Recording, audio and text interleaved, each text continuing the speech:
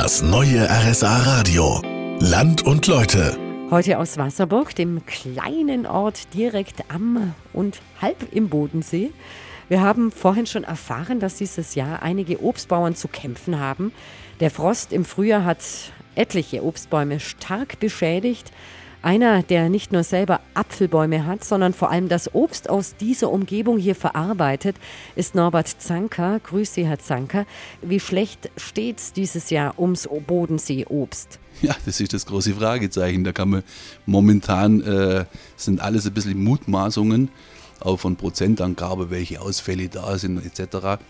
Es sind Wahnsinnseinbußen da, aber letztendlich kann man erst im Herbst drüber sprechen, wie viel Prozent etc. Es gibt leere Anlage, es gibt einigermaßen, wo ein bisschen was draufhängt, aber wie gesagt, es ist ein sehr hartes Jahr, wird es geben.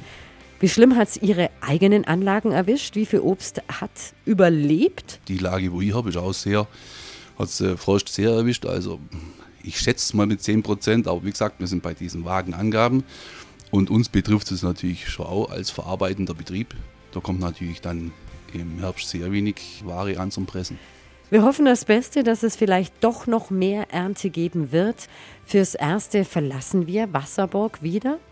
Die ganze Sendung können Sie übrigens auch online nachhören auf rsa-radio.de. Nächste Woche sind wir erneut unterwegs, besuchen den Markt Altusried, also im Oberallgäu. Land und Leute, nächsten Samstag von 13 bis 16 Uhr. Eine gute Zeit bis dahin. Im Studio war Marion Daltrozzo.